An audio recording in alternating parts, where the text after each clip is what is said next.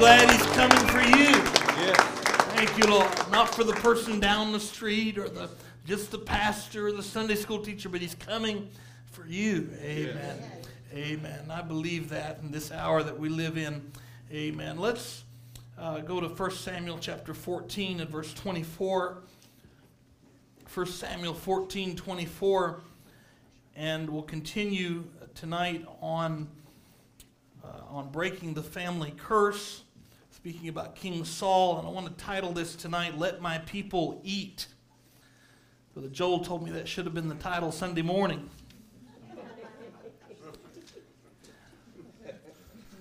Let my people eat. We've got our kids are going to have a birthday party this week. I think we're going to do that. Is it this Friday night? No? Next week. Next Friday night. So we'll do that then. We got the men's Bible study Saturday morning at 8 o'clock. If some of you guys want to show up, I really appreciated you showing up last month. It's been a month now. We'll be reading from Daniel chapter 2 and studying that a little bit. If you want to come to that, it'll be from 8 to 9 o'clock on Saturday morning. And then Sunday's Mother's Day. If you're staying after church Sunday, after the morning service, and if you're planning on staying in fellowship hall, I'll tell you what I'm going to do. I'll put it like this. I'm going to cook for my wife. Now, I may not do much of the cleaning, but I'm sure that some of us could find, Brother Caleb raised his hand, my goodness. So if we do the cook and the cleanup at the fellowship hall, those of you that want to stay, if you want to go and take your wife out, that'd be fine as well. But maybe it'd be better if some of you did that. But I can grill out at least. So that's what I'm going to do this weekend. So if y'all want to join me in that, you'd sure be welcome to do that. And we'll have some good food. And try not to hold you so long this Sunday. Amen. The Lord's good to us, so isn't He? Amen. Let's read 1 Samuel 14:24. And the men of Israel were distressed that day, for Saul had adjured the people, saying, Cursed be the man that eateth any food until evening, that I may be avenged on mine enemies. So none of the people tasted any food. Let's bow our heads together for a word of prayer. Heavenly Father, we're so grateful to be in your house again. So thankful to be one of your chosen few, Lord, that are standing here not by our own efforts today, but because you chose us before the foundation of the world. We're thankful for that, Lord, and we pray that you would just move in our midst. Lord, move me out of the way. Speak those things that you would have spoken, Lord, and whatever I would say myself and my own human ability, Lord, help me to keep that quiet. Lord, and may you speak tonight, because I know that only you can make a difference in the lives of the people. I pray you bless each and every one that came out tonight, each one that's watching at home. I pray that you just bless them abundantly. We pray in Jesus' name. Amen. God bless you. You could be seated this evening. I appreciate that song, The King is Coming, because the problem with Saul and the children of Israel doing what they did and rejecting the Holy Spirit and rejecting Samuel, the leadership of Samuel, they were rejecting God and His plan. There was a king coming. Yes. And they actually were trying to set up a kingdom ahead of time when there was one coming. And that's the true, what's true of every denomination, of every time there's a movement that moves. What it does is like Sarah, it sees that maybe things aren't what they're supposed to be, or maybe what they think they shouldn't be, and so they get in a hurry. And anytime you get in a hurry, you get in God's way. And so the people got in a hurry and said, we need a king. They did need a king, but they didn't need Saul. Right. They needed David. Yes. We do need a king today, but we don't need a Saul. We don't need a denomination. We don't need a man. We don't need somebody up in some city somewhere telling us what to do. That's not what we need. We need the king. Yes. And the king is coming. Yes. The Bible says he's coming, and we find there's a parallel to that. If you look in Daniel chapter 7, that there's a parallel to this, that before the Ancient of Days could sit in judgment on the throne, that the four beasts had to have their time. There had to be a time. The Gentile kingdoms had to have their time. The church ages had to have its time before the king, the son of David, could reign in the millennium. And so the Gentile times had to come. And so Daniel 7:17 says, these great beasts, which are four kings, which shall arise out of the earth. But the saints of the Most High shall take the kingdom. This is going to happen. Yes. There's a king coming. Yes. There's a kingdom coming. Yes. You're going to reign one of these days as kings and priests. But right now, don't get ahead of God. Yes. And try to do it by human effort, because you'll mess up God's plan. Right. The saints of the Most High shall take the kingdom. Yes. And possess the kingdom forever, even forever and ever. And he goes on to describe those beasts and that fourth beast and how that it would come and that Roman system. And then in verse 26 he said, but the judgment shall sit, and they shall take away his dominion. Oh, I love this. Oh, I'm looking forward to this. I believe it's happening right now. We're seeing the beginning of it, but there's a kingdom coming. And the judgment shall sit, they shall take away his dominion to consume and to destroy it unto the end. They shall take it away. Who's going to take it away? Not a single person. Yeah. But the people of the kingdom. And the kingdom and dominion and the greatness of the kingdom under the whole heaven shall be given to the people of the saints of the Most High, whose kingdom is an everlasting kingdom. And all dominions shall serve and obey him. Yes. Now, who's the him that we're talking about here? Yes. Go to the New Testament, Philippians chapter 2 and verse 10, that at the name of Jesus, every knee should bow. Yes. There's a king coming, yes, church. We don't need to lose sight of that and begin to get in a hurry, Brother Allen, and begin to try to change the message or change the scriptures to fit our own ideology. There's a king coming. Don't lose heart. Yeah. Don't give up. Don't give up hope, because there's a king coming down the road, and that king, at that name of that king, of Jesus, every knee shall bow, of things in heaven and things in earth and things under the earth, and every tongue should confess that Jesus Christ is Lord, to the glory of God the Father. Aren't you glad you know the king today? You see, Saul attempted to bring that by force. The people of Israel attempted to bring that by force, when they should have been watching. And Saul, under his birth path, you remember, was to be a protector of that king. And even down in the millennium, you find that the tribe of Benjamin is a protector of the king. But now, Saul should have been a protector of David's rights. Yes. Are you hearing me now? He should have been fighting to protect David's rights, but he actually ended up fighting against David. Yes.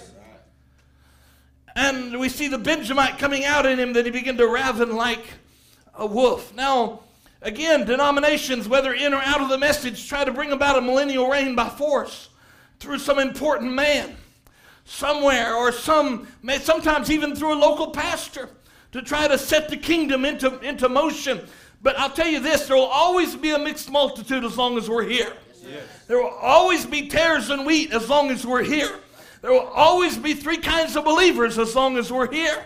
And we don't like to hear that, but there will always be good and bad in the church as long as we're here. We'll be dealing with this old flesh as long as we're here. And so as long as we do that, we don't set a kingdom by force. Are you with me now? So now, but this is what happens is, and I just want to, this is kind of building up to what I want to say tonight, but what Saul had done is he'd gotten a Messiah complex. That he thought he was the only one that could help the people. All right. Come on now. Listen, if I'm the only one that can help the people, God's not doing very good. All right. Come on. If I'm his last hope, he's not doing very good. But there's got to be somebody else out there that can help them as well. I believe there's people that I'm called to, and people that are called to listen to my preaching, or God wouldn't have called me to preach. But at the same time, I'm not the only one that can help you. There's a fivefold ministry, not just one. Yeah. Right? There's a fivefold ministry, and so you don't just listen to your pastor, although I'd appreciate it if you did listen to your pastor when your pastor's preaching, but there's other men that can help you. There's men sitting right here in the church that can help you. We don't want to get a Messiah complex where we feel like we're the only one that can do that. God's got people everywhere, yes, that can help one another, and if, God forbid, I would die in a car wreck tonight, God would raise up another man to stand in this pulpit and preach the word. He already knew it would happen before it ever takes place. Yes. Right? So Saul began to feel like the people didn't matter. Like it didn't matter what the deacon said or the trustee said or what the warriors did. He would just take credit for it. Yeah. Right? Brother Branham said that, and the rejected king, Saul, would take credit for what Jonathan did. But notice how different David was. David inspired other mighty men to act. And that's the kind of leaders that we want to be, don't you? Want to be that kind of a leader in your home, that kind of a leader in your community? Not that you would be somebody who would be a lord over God's heritage, but you be someone who inspires other people to act by your own life and by the way that you live. And so David, by taking down Goliath, inspires mighty men to go down and take other giants down. Yes. Yes, sir. Right, but Saul's always taking credit for what other men did. Huh? So you see the difference. Those spirits don't die. They still live on today. So mighty men under Saul had to sneak around to do anything for God. And then if they did do something, Saul would take credit for it. You'll find that men of God sometimes get this Messiah complex. Elijah had it at the cave when he said, Lord, I'm the only one left. And the still small voice spoke to him, and he walked out there and he said, Lord, you don't know what's happened, but I'm going to tell you. God already knew what happened. Yes. And it's interesting that God never responded to Elijah's complaint. Right? He just goes and he says, now I want you to do this, and I want you to do that. Your ministry's not over. He said, and then I want to tell you this. He said, there's 7,000. Yeah. Amen. Who have not bowed their knee to Baal. You're not the only one. I've got others you don't even know about. So, but to Saul, everything in Israel become about Saul and what he could do. And it gave him a warped view of his own importance. Remember, Samuel told him, when you were little in your own sight, God could work through you. But now you're important. But really, he was only a placeholder until the real king came. And so now, that's one of the great things Brother Branham said that man does when he tries to look. He said because he looks like Cain looked through the glasses. He looks at personal achievement. Right. Cain thought, now if I can get Abel out of the way, then I'm the only one. He said, see there, the other fellow's out of the way. He said, that's what man has tried to do down through the years, is try to get the other fellow out of the way. God forbid that spirit would be around us. We don't want to get the other man out of the way. We want to promote the other man. Because the better the other man does, the better I do. Right? He said that's what man has tried to do down through the years. Try to get the other fellow out of the way. When he ought to be trying to bring the other fellow in the way with him and be a brother. You see, instead of trying to say, oh, that little group, just rake them out. And this over here, oh, well, they're this or that. We shouldn't do that. Yeah. He said we should be trying to bring the whole thing to one solid picture. And that is Jesus Christ. Can you say amen to that tonight? Yes. I'm trying to hurry through this so I don't hold you real long tonight. So you just bear with me. If I move a little fast, go back and listen to it later. Let's look at Saul and his methods. And as we begin to look at this in 1 Samuel chapter 13 and 14, we find the Philistines had control, such control that they actually had sword control. Or sword if you live in Oklahoma. They had sword control over the people. They, like gun control would be today, they didn't let them make swords, because they tried to keep the weapons out of the hands of the people. And so in 1 Samuel 13:21, it tells us, though, that the children of Israel had a file for the mattocks and for the coulters and for the forks and for the axes and to sharpen the goads. And I've always loved that scripture, because who would have thought, the Philistines would have never thought that an ox goad would be used by Shamgar to defeat. So they left a file there to sharpen the goads, and God would use that. Amen. What's in your hand? Use that. Yes. Hallelujah. I don't have much. Use what you got. Yes, sir. And so they left the file to sharpen the goads. But the point is, there was no sword nor spear in 1 Samuel 13:22. In the day of battle, there was neither sword nor spear found in the hand of any of the people that were with Saul and Jonathan. But with Saul and with Jonathan, his son, was there found. Now, I want to look at Jonathan for a moment, because he appears suddenly in the narrative, and he is Saul's son, but he's actually a greater warrior than Saul. And Jonathan never loses his place. Yeah. I want you to watch Jonathan's life. You'll look at it. He never loses his place. He knows that he's not going to be king. Come on. Yeah. Jonathan knows it. Saul refuses to believe it, but Jonathan knows it. Yep. And yet he's a much better man in many ways than Saul was. And yet it's a tragic story, because he remains with his father. And there's really nothing else he could do, but he remains with him, and he is slain with Saul because he is identified with his kingdom, and every threat to David had to be taken out of the way because David was God's choice. Now look, David didn't do it. Now remember, David does not set himself up to be king by natural means. That's right. But God does it. Yes. Right? And that ought to be the way any man of God, when you take a position, or in the church for that matter, whether it's a song leader or a trustee or whatever, you don't go cutting other people down. Right? Or a deacon. I don't know that that's ever happened here. God forbid that it would. I'm not preaching at you. I'm just saying this as a principle. You don't cut other people down to elevate yourself. That's Saul's method, but not David's. So now, but Jonathan is identified with this kingdom, so he ends up dying with Saul. We'll talk a little bit more about that at the end. But when you identify yourself with a backslidden ministry, if we can say it that way, or a denominational ministry, it's not your job to remove it or to cut it down, simply to leave it. Brother Branham said, don't put your confidence in a man. When that man leaves the Word of God, you leave the man. He said, but Brother Ben, if you preach that, people will leave. Well, if I leave the Word, they'll leave. And if they leave for some other reason, then that's between them and God. Right? But if I don't want to leave the Word, I want to stay with God. God is the Word. And so, but if I do leave the Word, and I'm human, if I left the Word and stubbornly stayed off of the path of the Word, then the people ought to leave me. Because when I leave the Word, I leave God. And that's what the conundrum that Jonathan was in, being identified with that system, he actually died with it. 1 Samuel 14:1. Let's look at this. Now, it came to pass upon a day that Jonathan the son of Saul said unto the young man that bare his armor, Come, let us go over to the Philistines' garrison that is on the other side. But he told not his father.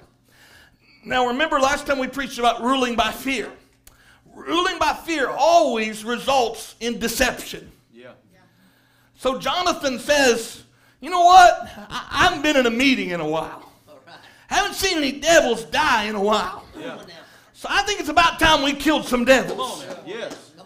And in 1 Samuel 14:2, Saul tarried in the uttermost parts of Gibeah under a pomegranate tree, which is in Migron. And the people that were with him were about 600 men. Yeah. So notice, here was Saul tarrying under a tree. And Jonathan gets to looking at his sword. Because remember, only Jonathan and Saul had a sword. And Jonathan begins to look at his sword and says, there's got to be something else I can do with this. Yeah. Right? Other than sit under a tree and gripe about what's coming. If I have a sword, there must be a reason. There must be something. Listen to me. Every man ought to get his sword. Every woman ought to get her sword. Every one of you, every man, woman, boy, and girl ought to get their sword and do something with it. And that's what Jonathan did. He said, I got a sword, might as well use it. The other fellows don't have swords, but that don't keep me back. Right? So, but he had to sneak out to do it because the pastor wouldn't have let him. That's a shame, isn't it? Yes. I don't say that, again, Jonathan stayed in his calling in doing that. Jonathan was a warrior. So he stayed in his calling as a warrior. He didn't try to be king. He didn't try to take his sword and cut Saul's head off with it. Right? Or David's, for that matter. He didn't try to play politics. He went out to fight. Oh, and that's what we ought to do, is go out to fight. Amen. Now, he told not his father, and Saul tarried then under the tree, and Ahiah the son of Ahitub, Ichabod's brother, the son of Phinehas, the son of Eli, the Lord's priest in Shiloh, wearing an ephod. And the people knew not that Jonathan was gone. Now, notice where Saul is, and he's in Gibeah. Saul never takes Jerusalem. David does that later. But now, God's not speaking to Saul. Now, I believe one of the reasons God's not speaking to Saul is he's remaining in the mentality that this priest is somehow going to help him. And this priest come from a backslidden family of priests. If you go back and run his lineage back, he was, the Bible tells us he's the brother of Ichabod. Ichabod means the glory is departed. It was the time when the Ark of the Covenant was taken down into the Philistine lands. And because of the way that Hophni and Phinehas, Eli's sons, were acting. Right? And so this is the grandson, and he's there in the there with them in Shiloh. And Saul thinks, well, surely the Lord will speak because he's a priest. But he doesn't recognize that God has changed over. He's not working in that old denomination anymore, but he's actually working through the prophet Samuel. Yes. Right? But instead of waiting on the prophet Samuel or trying to find out what Samuel had to say about it, he actually goes and consults this backslidden priest. Now, verse 6, Jonathan said to the young man that bare his armor, come, let us go over into the garrison of these uncircumcised. It may be that the Lord will work for us. Oh my, for there is no restraint to the Lord to save by many or by few. Amen. God don't need big numbers to save people. He don't need big numbers to have church. He don't need big numbers to feel the presence of God. He don't need big numbers to do the things that we need to do and have the power of God among us. He don't need that. He don't need big numbers to heal. But what is it? He actually, whatever number you are, with him is a majority. Yes. Is that right? So he said there's no restraint to the Lord. God's not restrained because there's only two of us. Right. Amen. Why not? Right. That's what I would say tonight. Why not go out and fight? Yes. Why not stand for the gospel? Why not believe the message of the hour? Yes. Why not believe that God still does miracles? Yeah. Why not believe God will save your children? Yes. Why not come to church happy? Yes. Why not come with a smile on your face? Why not live for God? Why not give it everything you've got instead of coming in backslidden and cold, sitting under a tree somewhere? Pick up your sword. Yes. I might as well use it. You've got one. You might as well use it. Yes. Why not? Say, well, there's only a few of us. I'll just sit back tonight. Why not believe God? Are you with me tonight? Yes. Why not believe God? And Jonathan said to the young man, he said, there's no restraint. It's no restraint that there's only two of us, but God is able. With God, we have a majority. So now Jesus, Brother Branham said, counts character, not members. He said, you know that he counts characters. He got a few here, doesn't he? He counts characters. God has always tried to get one man in his hand. Oh, can you say tonight, I'll be that one man. Yes. There may not be a bunch of people sitting around me tonight. It may not be a huge crowd on a Wednesday night. But Lord, I know you don't count men. You count characters. Yes. He always tried to get one man in his hand. He said that's all he needs is one man. And he'll do his work through the years. Amen. Amen. Well, I believe his work is continuing today. Yes. Verse 7, and his armor bearer said unto him, I love the attitude of the armor bearer. He said, do all that is in thine heart. Yes. Turn thee, behold, I am with thee, according to thy heart. It wasn't his idea to have the meeting or to go to the meeting. But he said, I'm with you. Yes. I hope you're hearing me now. I'm with you. I thought of Brother Neville when I thought of this, because Brother Neville was Brother Branham's right-hand man behind in the shadows at Jeffersonville. And he would always step aside for Brother Branham to come in and always supportive, even though he didn't have the gift of a prophet. And I can imagine it must have hurt his feelings sometimes when the crowds would come in when Brother Branham was there. And you can imagine what it would be like as a pastor when everybody calls and we've got churches today like that. You know, is Brother so-and-so preaching? And sometimes they want to know what night so-and-so's preaching so that they can come. Because if they're not preaching, they might as well just stay at home. It doesn't matter. Nothing. You'd be surprised what God can do. Yes. Yes. You'd be surprised what God can do if you give him half a chance. Yeah. But Brother Neville just had a regular ministry, just like mine or any other pastors would be. And I thought about him, and Brother Branham said this about him in Christ is the Mystery of God Revealed. He said, you people here, he said, hold him up. Yes. Like Joshua and Caleb held up the hands of Moses as he's bringing the word. Said, but tonight's not my night to preach. Tonight's not my night to sing. Tonight's not my night I'll just sit back and wait and let somebody make me happy. No, hold up the hands of the minister. Hold up the hands of the pastor. You may not be the one, but you can be like the armor bearer and says, I'm with you. Yes. Do what's in your heart. Yes. Hey, man, hold up his hands as he's bringing the word. How do you do that? You know how you keep my hands up? You know how you keep my spirits up? You know how you keep me from faltering? You know how you keep these other brothers from faltering? By saying, amen. So be it. Sick him, boy. That's how you keep my hands up. Yeah. Right? Hold his hands up. You say, I don't feel like it. But you're not doing it for yourself. Yeah. Yes, sir. You're doing it for the others. You're holding their hands up. Yes, as long as Moses' hands were up, the people had victory. Amen. Brother Branham said this. He said, we can make ourselves nothing. You can't make bishops and prophets and so forth. You can't manufacture it. It's got to be born in you. Yes. Got to be the Spirit of God, predestinated from the foundation of the world. God said in the church. God did what he did. And when we try to impersonate, we lose our influence. How many times have I seen that? When you try to be some other preacher, you lose your influence. He said it's like a ball game. Somebody at a football game, somebody gets the ball and every one of his own players try and take the ball right away from him. He said you can't win the game. Be a guard. Oh, could we grab a hold of this tonight? Be a guard. Guard the ball. I'm trying to take it away from the next man. Glory to God. If he can do it over here on this corner, God bless him. Yes. Amen. You said, but Brother Ben, there'll be a church on every corner. Wouldn't that be wonderful? Yeah. Wouldn't it be wonderful if there was a church with this message on every corner? And there would be enough people for them to go to them? Amen. I don't have any interest in swapping people out, but if there's enough people to keep a church going on every corner, so be it. Amen. He said, I'm a oneness. I can do it. I'm a Trinitarian. I can do it. Or you say, he ain't got no business doing that. You're knocking the ball out of your own player's hands. Let's guard the ball. This is the ball. The Holy Spirit is trying to pack it. It'll condemn communism. It'll condemn sin. It'll condemn unrighteousness. It'll manifest and glorify Jesus Christ and bring his person into the midst of the people. Don't you know that's what we need tonight? We need his person, his presence in the midst of the people. We need him to have the preeminence. How are we going to get there? He said it's the ball. This is the ball. And the Holy Spirit is packing the ball. Let's get behind it. Yes, sir. Amen. Good. Excuse me tonight. I'm preaching about eating. I get stirred up. Haven't even got to my sermon yet. 1 Samuel 14:13, Jonathan climbed up on his hands and upon his feet, and his armor bearer after him. They fell before Jonathan, and his armor bearer flew after him. I like that. He wasn't the first one to go, but he went. He got some devils too.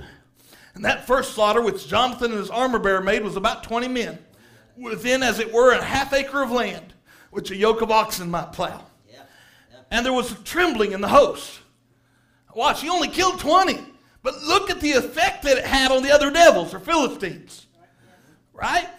There was a trembling in the host, in the field, among all the people. The garrison and the spoilers, they also trembled. And the earth quaked. So it was a very great trembling. Now, right now would have been a good time for Saul to join in. But instead he was trying to figure out who went to the meeting without being authorized by the pastor. Yes. Are you with me tonight? Yeah. My God, what are they doing up there? At the meeting, the whole place is shaking. They're making noise, man. That ain't right. Sitting here under my tree taking a nap and they're making noise. Come on now. And the earth's trembling. And so the watchmen of Saul and Gibeah, Benjamin, looked. They got on the internet and they looked at some of the services and they said, man, the multitude's melting away. The enemies are beating down on one another. You always tell devils because they beat on one another. God's people don't do that. Somebody's beating on somebody. I don't care if it's a husband or wife. I don't care if it's a pastor in the church. I don't care whoever it is. Somebody's beating on somebody. It's inspired by the devil. That's right. We don't beat down on people. Now look, they were beating down on one another, and Saul said unto the people that were with him, number now and see who has gone from us. Who went up there? Come on now. Until they begin to look down through the thing and say, who is it? And when the cameras scan the crowd, this hasn't happened. I'm just dramatizing it for you. Maybe it has. I don't know. Look through the crowd and see who was there. Who went down to the meeting. Yeah. When they had numbered, behold, Jonathan and his armor bearer were not there. Oh my. And they missed church to go to the meeting. And Saul said unto Ahai, I'll tell you what, you can miss church for worse things. I want you to be at your post of duty, but you can miss church for worse things than to go kill some devils. I mean, if you're out killing some devils, God bless you. You keep killing them.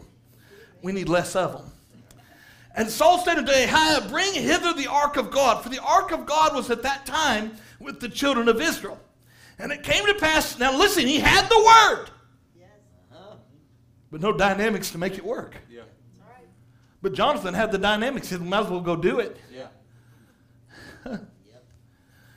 And the ark of God was with him. And it came to pass while Saul talked to the priest, the old backslidden priest, that the noise that was in the host of the Philistines went on and increased. Oh, I love it. And Saul, why is there noise? Because Jonathan caused some destruction. He gotten through to God. And Saul said to the priest, withdraw thine hand. He finally realized, I better go help this boy. Saul loves, again, to gain credit, or to get the credit. And so Saul and all the people that were with him assembled themselves, and they came to the battle. And behold, every man's sword was against his fellow, and there was a very great discomfiture. Moreover, the Hebrews that were with the Philistines before that time. Now watch, this was such a great meeting. Think about this meeting that they had. It was such a great meeting. I want to have one of those kind of meetings in July. That even the Hebrews, even the people that were in the world, could look at it and say, hey, we better go to church. Yeah. They're killing some devils up there. Yeah. The Hebrews that were with the Philistines before that time, which went up with them into the camp from the country round about, even they also turned to be with the Israelites. All the old backslidden Hebrews that were running around with the Philistines turned around. Why? Because Jonathan took his sword out. Yeah. Amen. Hallelujah. And when he began to preach, they began to realize something was different about this. Even they also turned to be with the Israelites that were with Saul and Jonathan. Likewise, all the men of Israel which had hid themselves and played tapes at home in Mount Ephraim, when they heard that the Philistines fled, I feel good tonight. They hid themselves. When they heard that the Philistines fled, even they followed hard after them in the battle. Yes. So the Lord saved Israel that day, and the battle passed over unto Bethaven. What was it? Something peculiar had happened. Yes, sir. Amen. Something different had happened. God was moving. Yeah. All right. But now we come to a very peculiar part of the story, and this is where my title comes from. Let my people eat. Because as the people were fighting that day, they began to grow weary in the battle. And the men of Israel were distressed that day, for Saul had adjured the people, saying, cursed be the man, this is while he's sitting under his tree, cursed be the man that eateth any food until evening, that I may be avenged on mine enemies. So none of the people tasted any food. He says that I may be avenged on my enemies. That tells you all you need to know about Saul. How many pastors, I would say today, and people, and I won't just limit to pastors, but in different places, that would starve God's people for the sake of their own complexes. Yes. Come on. Very good. That I may be avenged on my enemies. Very good. Come on. Preach. Oh, you can't eat nothing. Now, notice, you remember when they come over into the land, there was something that was promised to them. Anybody remember what it was? It said it'd be a land flowing with milk and honey. Yes. All right? That's a promise.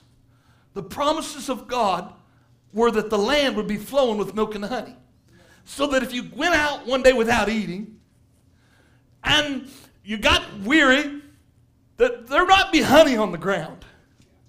Because the land was flowing with it. It was a promise of God. Yeah. And you might be able to eat some and get your strength back. But the people couldn't eat.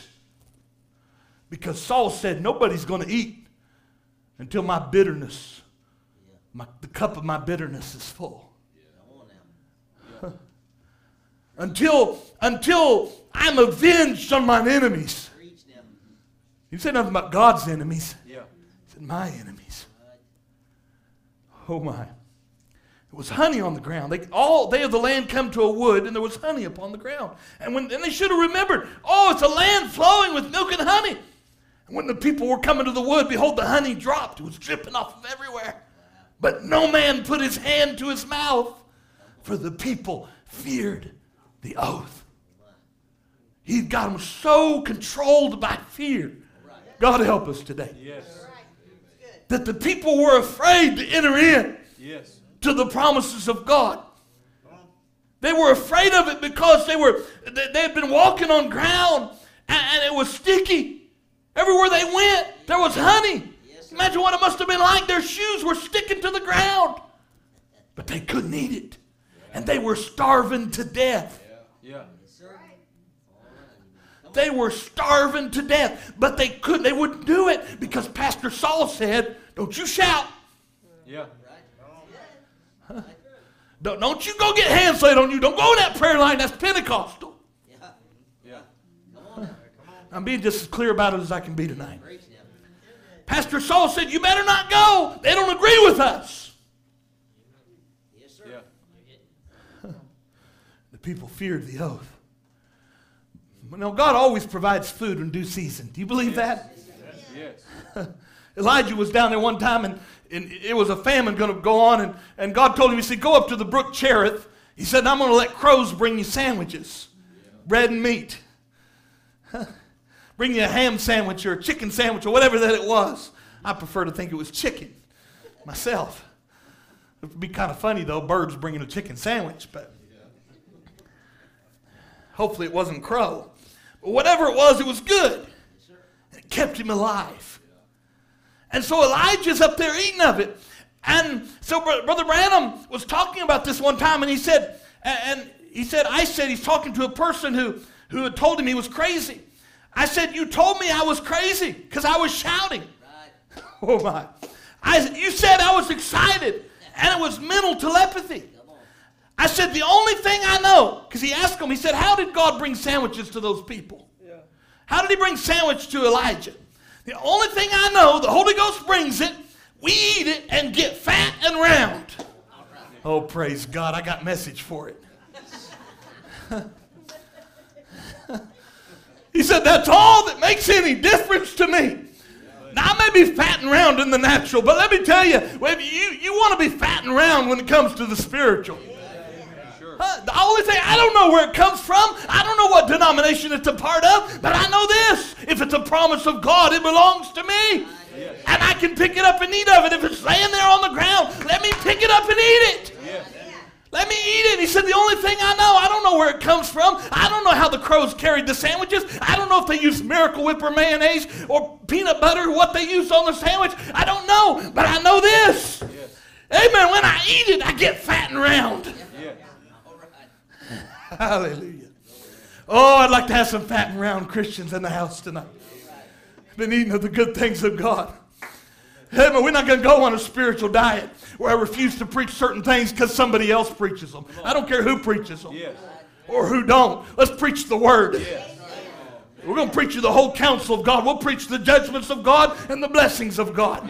We'll preach against sin, and we'll preach predestination. We'll preach grace. Why? Because we preach the whole counsel of God. Preach me something. Let me hear something. Let me eat something that'll make me fat and round. He said, you can say we're crazy if you want to. When we want to drink, we go to the rock that was smitten on Calvary. There's honey found in that same rock. Amen. And every man tonight that's born of the Spirit of God has a right to go there and ask for it. Oh my, that ought to be that's a promise, church. We have a right. He said, and the Holy Ghost brings down his spiritual dinner, his spiritual supper, his breakfast. Oh my. And then say we're crazy. Listen to me, the other day I ate something that was so good. Oh, I loved it. It was a hamburger. I'm going to make you hungry. It's about a half pound of hamburger meat. On top of that, it was seasoned perfectly. Everybody overcooks hamburger meat, by the way. This was cooked perfectly. On top of that, they piled about a half pound of barbecue beef. And it had a seasoning in it that just made you want more of it. On top of that, they had cheese on the hamburger. It wasn't just American cheese. It was good cheese. I didn't investigate, see what kind it was. It's gone now. But they had, on top of that, they had the best bun, and then it had sweet potato fries with it. And I ate that whole thing. I sat down. I wasn't even really that hungry when I sat down, but I sat down and I ate that whole thing. And all day long, I was tasting that. I could taste it. I said, man, that's got to be the best thing. You know what I did? I advertised it. I put it on the internet, and I talked to people about it. I'm still talking about it tonight. And I ate it days ago. Why, it made me fat and round. It had an effect. And the Holy Ghost, amen. Aren't you glad for the Holy Ghost tonight? Because it brings down your spiritual dinner and your spiritual supper. That's lunch and dinner, by the way, to us. your spiritual dinner and spiritual supper, your breakfast. And then say, we're crazy. Man, we're just eating. Yeah. The reason some people can't shout, and I know there's people who shout without having nothing to eat. I realize that. But the reason we're shouting is because we've been eating. Yes, sir. Yeah. Oh, my. Brother Branham said that's the way they say that the Holy Ghost was for another age. He said that's what they think. Yes. It's here. He said we've been flying in the air for the last 40, 50 years with it, seeing things the intellectual people knows nothing about. Only thing they can do is sit down and just make fun of it. Yes. He said like a little calf one time come out of a stall, they said it was just fatting around. Yes. I love that. He was kicking up his heels, and he had a very nice farmer that fed him good, and he was all around and full of vitamins. And another old lazy farmer over there that had a little calf. Brother Branham calls him a pastor in a couple places. A lazy pastor had a little calf also born in the barn that winter when the little fellow hadn't eaten nothing but weeds. And when he come out, he was so poor he couldn't hardly move. And every time the wind would blow and shove him sideways. What happened? The winds are going to blow, church. Yes. You need to be fat and rounded us spiritually that you don't blow over. Yes. This little calf wandering, he's staggering out, and he's so skinny that when the wind blew, he just staggered like that. He couldn't take it. That's why people get worried. They get scared. Oh, Russia's coming, communism, all these other things. Look at the Democrats, look at the Republicans. They get scared. Yeah. What's going to happen? Look at the riots going on around us. People get scared. You need to eat some more. Yes. Because it says, hey man, I got a 7-course meal that says, I am the God that heals all thy diseases. I've never seen his seed forsaken or his seed begging bread. Amen. He's still God. He's still the same yesterday, today, and forever. Yes. And when a man, he said, this little old fat calf just kicking up his heels. He seen this little old fat calf kicking up his heels having a great time. He said, you know, he looked through the crack in the fence, got to looking on the internet, and said, such fanaticism. He can't hardly stand up. He's criticizing somebody else. Yes. Oh, God, help us today. Yes, sir. I don't say we have the most we don't have any fanaticism as far as I know. I don't say we have the most spiritual church. But if I can get a little fatter and a little rounder, let me do it. Leave me alone. Quit peeking through the fence and saying it's fanaticism. Yeah. I just got vitamins. He said, no wonder he could pick up his heels. I wonder sometimes why people can't kick up their heels. You know, I wonder, there is no law against being happy in church. True. Yeah. There is no law against kicking up your heels in church. Yeah. There is nothing that says you have to sit there and look depressed Yeah. in church. It is not a virtue. Depression is not one of the 9 spiritual gifts. Right. It's not a virtue, and I don't mean to make light of it if you're going through something. I understand that, but we have a burden bearer. Yes. We have a load lifter. Yes. We got something that can take your pressure, take it off of you, let off the pressure. We got something that can do that tonight. Yes. We got vitamins if you'll just eat. Amen. If you'll just eat, it's what we say about horses. They were off their feed when they wouldn't eat, and they'd get skinny. Why? Something was wrong with them. But if you could ever get an inoculation of the Holy Ghost, if you could ever get God down on the inside of you, you begin to eat again. Oh. Amen. He said when a man is filled with the Holy Ghost, there's something in him that's full of God's spiritual vitamin, makes him praise God, shout, and act different. Because why? He's no longer earthbound. He's in the heavens sailing around in heavenly places in Christ Jesus. Yes. Brother Branham goes on in that sermon, that's Countdown in 1964. He goes on to say that we have even more power now. Yes. Huh? Remember he said, because they were shouting 50 years ago, 100 years ago now at Pentecost, but he said we've even got more power now because the Bible said in Matthew 24:28, wheresoever the carcass is, there will the eagles be gathered together. And then Brother Branham gets to talking about it in the sea does not err with the shut. He said the higher you go, the more you can see. He said so it's time for eagles of this day to get to flying higher. Dig into God's promises. Not live on vulture food that's been killed years ago. Get out of it. Politics, voting in and voting out, saying this, that, or the other. And the Holy Spirit has no more right of way in the church than nothing. No more prayer meetings. No more agonizing with God to fulfill His word. No more believing that the word is still the same yesterday, today, and forever. Relies on half-rotten, man-made theology. Where does he get it at? Some man-made Sunday school program sheet. Some educator, people in the message want to go back to that. I say, God forbid. Yes. We don't need a man-made Sunday school program sheet. We need the Holy Ghost. Yes. Huh. Some educator killed for him back in some seminary, telling him that the days of miracles is past. There's no such thing as the baptism of the Holy Ghost. All this is nonsense. He said, you mean to tell me an eagle would eat that? He couldn't do it. No, sir, neither will a Christian eat on that dead Karens from old denominational doctrines and things. They want the Word of God fresh, the promise of the hour. God promised rabbits in the days of Luther. He promised other things in the days of others. But now He promised us. Yes. Can we say that tonight? He promised us. Yeah. He promised us a full square meal. Yeah. You ever went into a place and the food looks so good on the menu and it's a promise? Yeah. Right? I take that as a promise. If you're going to put that big, beautiful hamburger up there on the menu or on the side, you know, the ones at Burger King and Hardee's, they look so good, and the grease is just dripping off of them, you know, and it looks so good. When you get it, it don't look like that, does it? It don't look like what it does on the picture. It's a false promise. Yeah. It's false advertising. But when God promised you a full square meal, you're going to get all of it. Yeah. Amen. He said He promised us a full square meal, the full 7-course menu for all. Someone say all. All the 7 seals are open. Yes. Argue with Brother Brannaman if you want to argue about that. Yeah.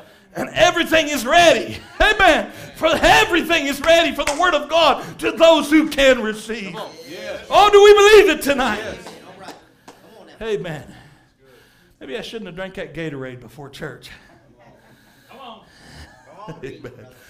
Oh, don't you love to eat? Yes. I'm not talking about the natural now. I'm talking about the spiritual. Don't you love to eat? He said it's all there. Yes. A full 7-course meal. We can pick up any. We could chose any. We didn't have to choose Daniel chapter 2 for the men's Bible study. We could choose any scripture in the Bible, and you find something in the message of the hour about it. Why? Because this is the opening of the book. Yes. The book is open. The Word is open. Amen. And we see Christ in every word of it. Yes, sir. Hallelujah. Amen. Now, but Jonathan heard not. Oh, I hope there's some people that haven't heard the denominational decree not to eat. All right. Jonathan heard not when his father charged the people the oath. Come on now. Amen. Wherefore he put forth the end of the rod that was in his hand Yes, sir. and dipped it in a honeycomb and put his hand to his mouth, and his eyes were enlightened. Yes. Good. Amen. Good. Amen. He could see. Hallelujah. Yes. And then answered one of the people and said, thy father strictly charged the people. They looked at him and said, hey, Yeah. you can't have that. Come on. Pastor Saul said no. Yeah. All right. He said, cursed be the man that eateth any food this day. And the people were faint. Yeah.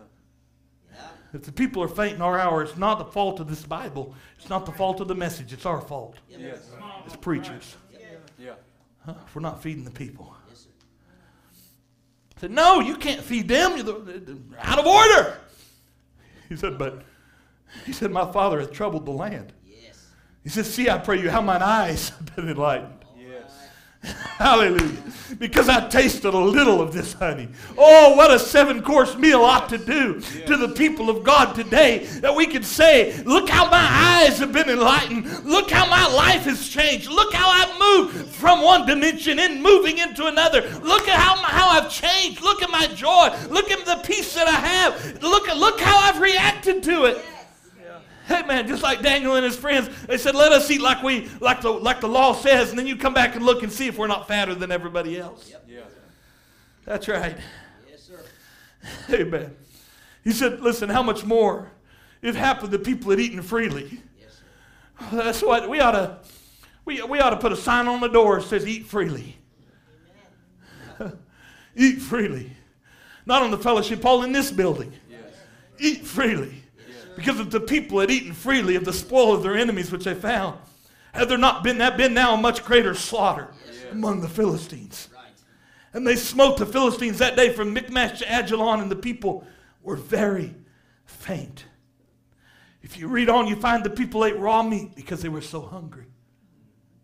They couldn't eat the honey that was provided for them because of Pastor Saul's decree. So they went out to the animals that got killed in the battle and ate it with the blood, which was against God's word to do. But the Branham said a hungry child will eat from a garbage can. The only reason he does is because he's not invited to a clean table. Yes. How many young people have left message churches? Come on. Yeah. Hear me tonight. How many young people have left message churches because they were not invited to a clean table? Yeah. And so they go out to the world, and they go out to romantic relationships that are against the Word of God. They go out to worldly pleasures Yes. because they were not invited to a clean table. But I'm here to tell you, church, and to these young people that are here, let's, and to us as adults, I challenge you, let's set a clean table for them. Yes. Amen. People that live the Word and believe the full 7-course meal and preach it. Yes. And are not afraid to keep preaching it no matter what the culture does.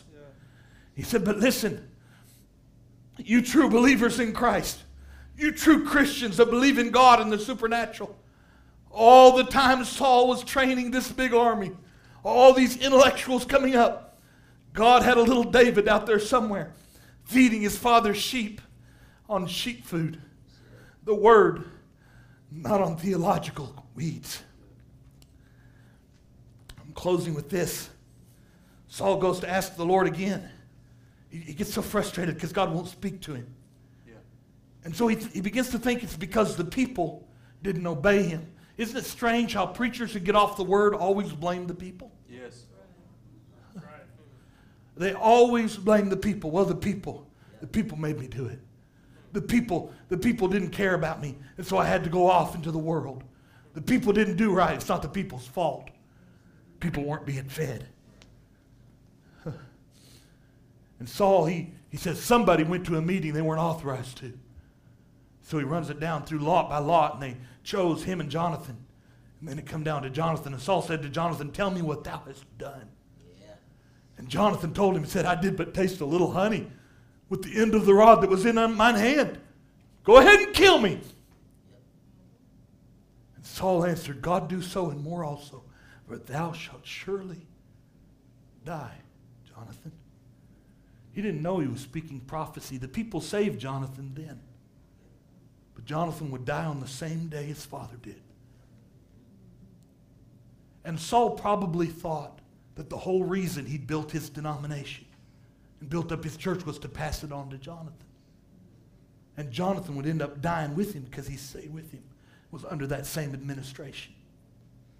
You'll surely die, Jonathan. It was a prophecy and he didn't know it. See, the ravening wolf eats his own family. He's mad. Yeah. All he can think about is his bitterness. Yeah. I want to bring it home tonight. Because I know the last 2 services I preached about a lot of preachers and things like that. Think about yourself and your own life. Are you consumed with the passions of bitterness, Yeah. anger, of lust, of something that controls your life? Are you a ravening wolf? Does that old nature cause you to eat your own family, where you would cut off your own friends? I've known pastors who would cut off friendships that they've known for years. People who would do anything for them. Yeah. People who loved them, and they cut them off because they were protecting their own bitterness. Jonathan will eventually die an early death with his father. In fact, the entire family of Saul, except for one, Mephibosheth, can hardly say his name. He was saved. It was grace. Amen. Maybe we'll have time to get to that story. I don't know. It was grace. David saved one out of that whole family. But most of the family died because Saul's bitterness and failure to break the cycle out of this civil war mentality, out of this denominational mentality, caused the death of his own son. A man anointed with a Benjamite ravening wolf spirit will destroy his closest friends, will destroy his family, will destroy his marriage for the sake of his complexes. Yes. And blame it on the Word. Blame it on God. I tell you tonight, deal with your complexes. Deal with the problem. Deal with what's making you rage. Yeah. Don't blame it on your family. Yes. Break that curse. Yes. Are you with me now? I'm serious now. You deal with it. Don't let it go on and on, because eventually it'll destroy everybody around you if you let it. Bow your heads with me, musicians. Come. Imagine a father speaking to his own son, saying, Jonathan, you've got to die because I've got to be avenged of my enemies. My bitterness must prevail. I'm weak, and I know I'm weak, so I've got to act strong. Oh God, it'd be better to acknowledge your weakness. It'd be better to stand there and say, I know I'm the man. I know I'm the man, like David did. Say, Lord, I know I'm the one who did it. It'd be better when the word is preached to acknowledge it. And say, oh Lord, wash me with hyssop, that I may be clean. You see the difference in David. David wasn't a better man than Saul, but David could repent. David could repent. David could completely throw himself on the mercies of God. And Saul maintained that he was not the reason everything went wrong. And so he blamed his wife and his children and David and everybody else. Maybe the Lord's dealing with your heart tonight. You just want to talk to him for a minute. I firmly believe that we don't give Christians enough time sometimes to repent. We want sinners to repent, but we need to repent sometimes. Don't have that ravening wolf nature. If that's coming out in you and you find yourself striking out in bitterness, let go of that. Let God speak to you. Don't let that rule your life. Don't let those family complexes, those stories, that ungodliness run your life. Don't let that bitterness run your church. Run your office that you hold in the church. Deal with it. Let go of it. Break the family curse. You can do it. You and God are a majority. Take care of it. Don't justify it. Well, we're just that way. Let it go. I'm not supposed to be that way. Let me be different. Let my people eat. You're going to get a hold of the Word of God and start eating from it instead of feeding on your prejudice and the cancer of your bitterness. Let the Word heal you. Let the honey, they say honey has healing properties. It can actually heal a number of diseases if you'd eat local honey. We got some local honey. If you just eat the honey in the rock, you could have healing tonight. Heavenly Father, Lord Jesus, and this little crowd here tonight, and those that are watching, different ones, Lord, I'm not just preaching at them, I'm preaching at myself tonight, Lord. We don't want to be bitter. Oh God, if there's something in my life that would keep me from where I ought to be in you, let me let go of it, Lord.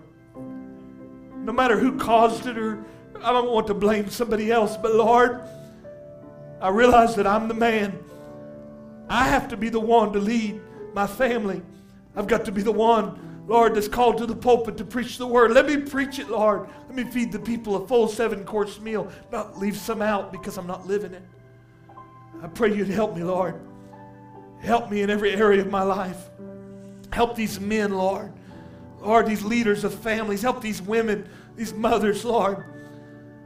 Lord, these young women, the widows, the widowers. Lord, maybe it's just their own family. They say, well, I can just do whatever I want to because it doesn't matter. And no, I don't have a family anyway. Oh, God, help them to realize that everything that they do impacts the whole church. It impacts the whole family of God. Whether they go to church or not, they're still known as message people. They're still known by the name of the people of God. I pray you'd help them today. Lord, break down every bitter spirit. Break down, Lord. Saul was never a worshiper. He was never one. He was just always a complainer. He had the word, but he never worshiped. He never reached out to God with it. Oh God, would you help us today to be worshipers? Help us to be like David. Lord, we may make mistakes, but our hands are raised, our lips are raised. Lord, we want to worship you in spirit and in truth. When that presence, that sweet spirit comes among us, may we recognize that it's you, Lord. And let that anointing oil come down and just cover every part of our life. Oh God, may we worship you in spirit and in truth. Do those things that are right. But Lord, not by intellectual knowledge, but by the Spirit of God that wants to live and reign in our hearts. Oh, there's a King coming. The King is coming. Lord, let us wait and be patient and tarry until He comes and let You have complete control in our lives, we pray.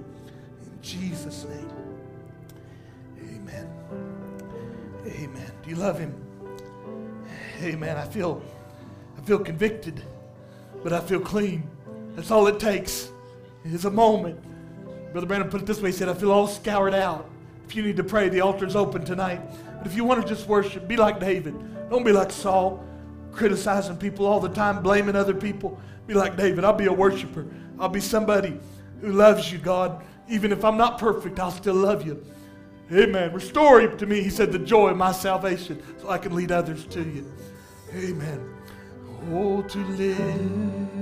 Oh, I want to give. Why don't we stand and just worship Him for a moment? There's just no more to give. Amen. I want to love. Thank You, Lord. Oh, love till there's just no more love. For I can never, ever outlove the Lord. Now, if you've had a good meal, why don't you thank the cook? He's the one that did it. I want to live. Amen. Amen. It wasn't me. I was just a server. Oh, He wants me to live. Oh, I want to give. Thank You, Lord. Until there's just no more to give. Want to love till there's just no more love. I can never. If there's anyone else who wants to come and pray tonight, the altar's open.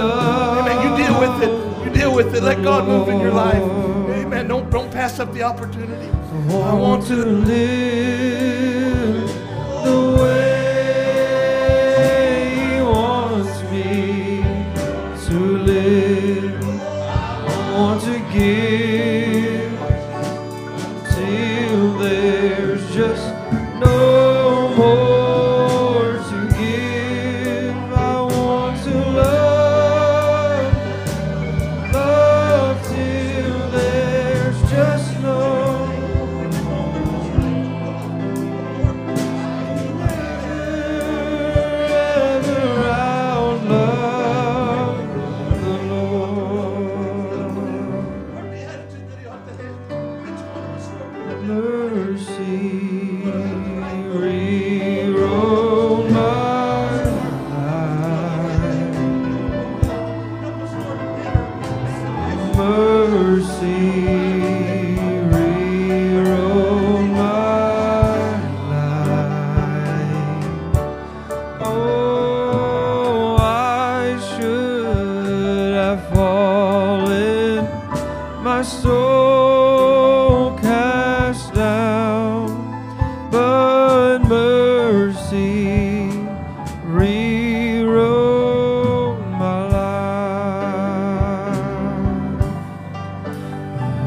God's mercy rewrote my life. Yes, His mercy rewrote my life. Oh, I should have fallen, my soul cast down, but mercy rewrote my life. Oh, God's mercy rewrote my life.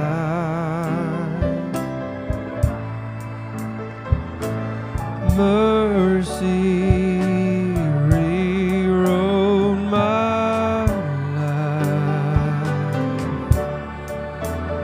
Oh, I should have fallen, my soul cast down, but mercy my life. and make me more like thee, Jesus. Make me more like thee.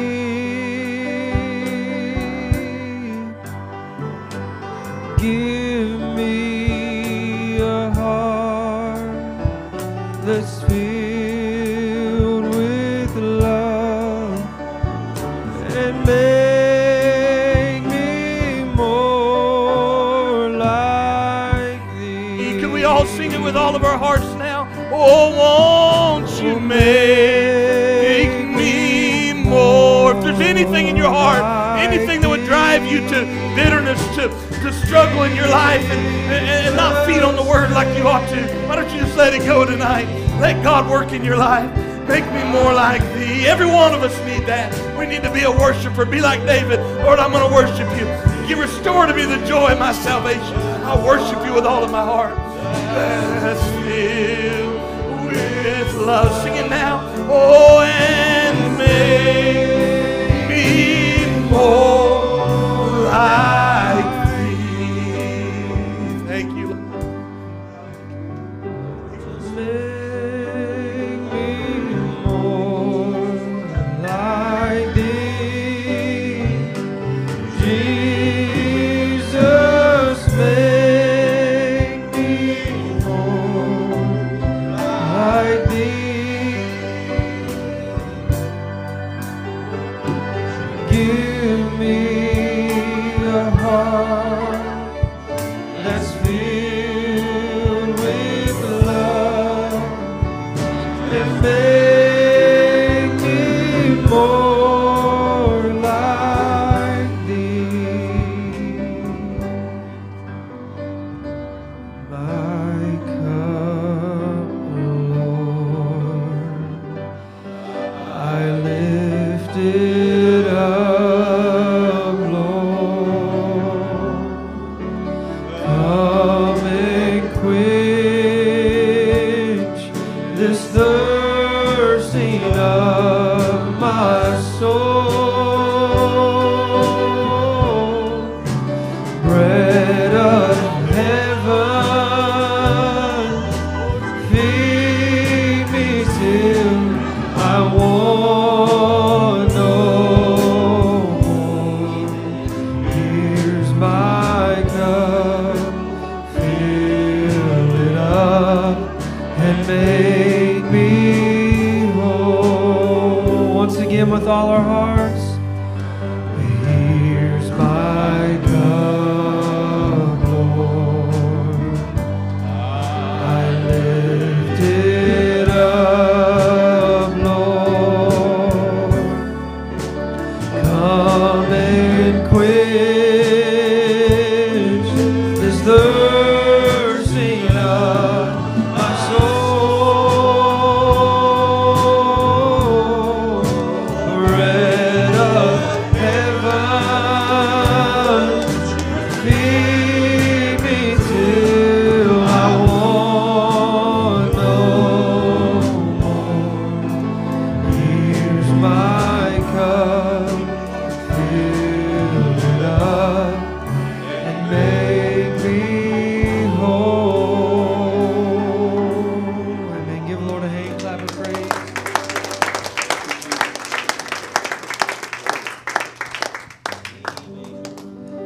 God is so good.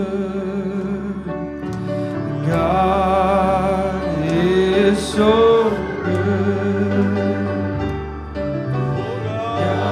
God is so good. He's so good to me. God is so good again.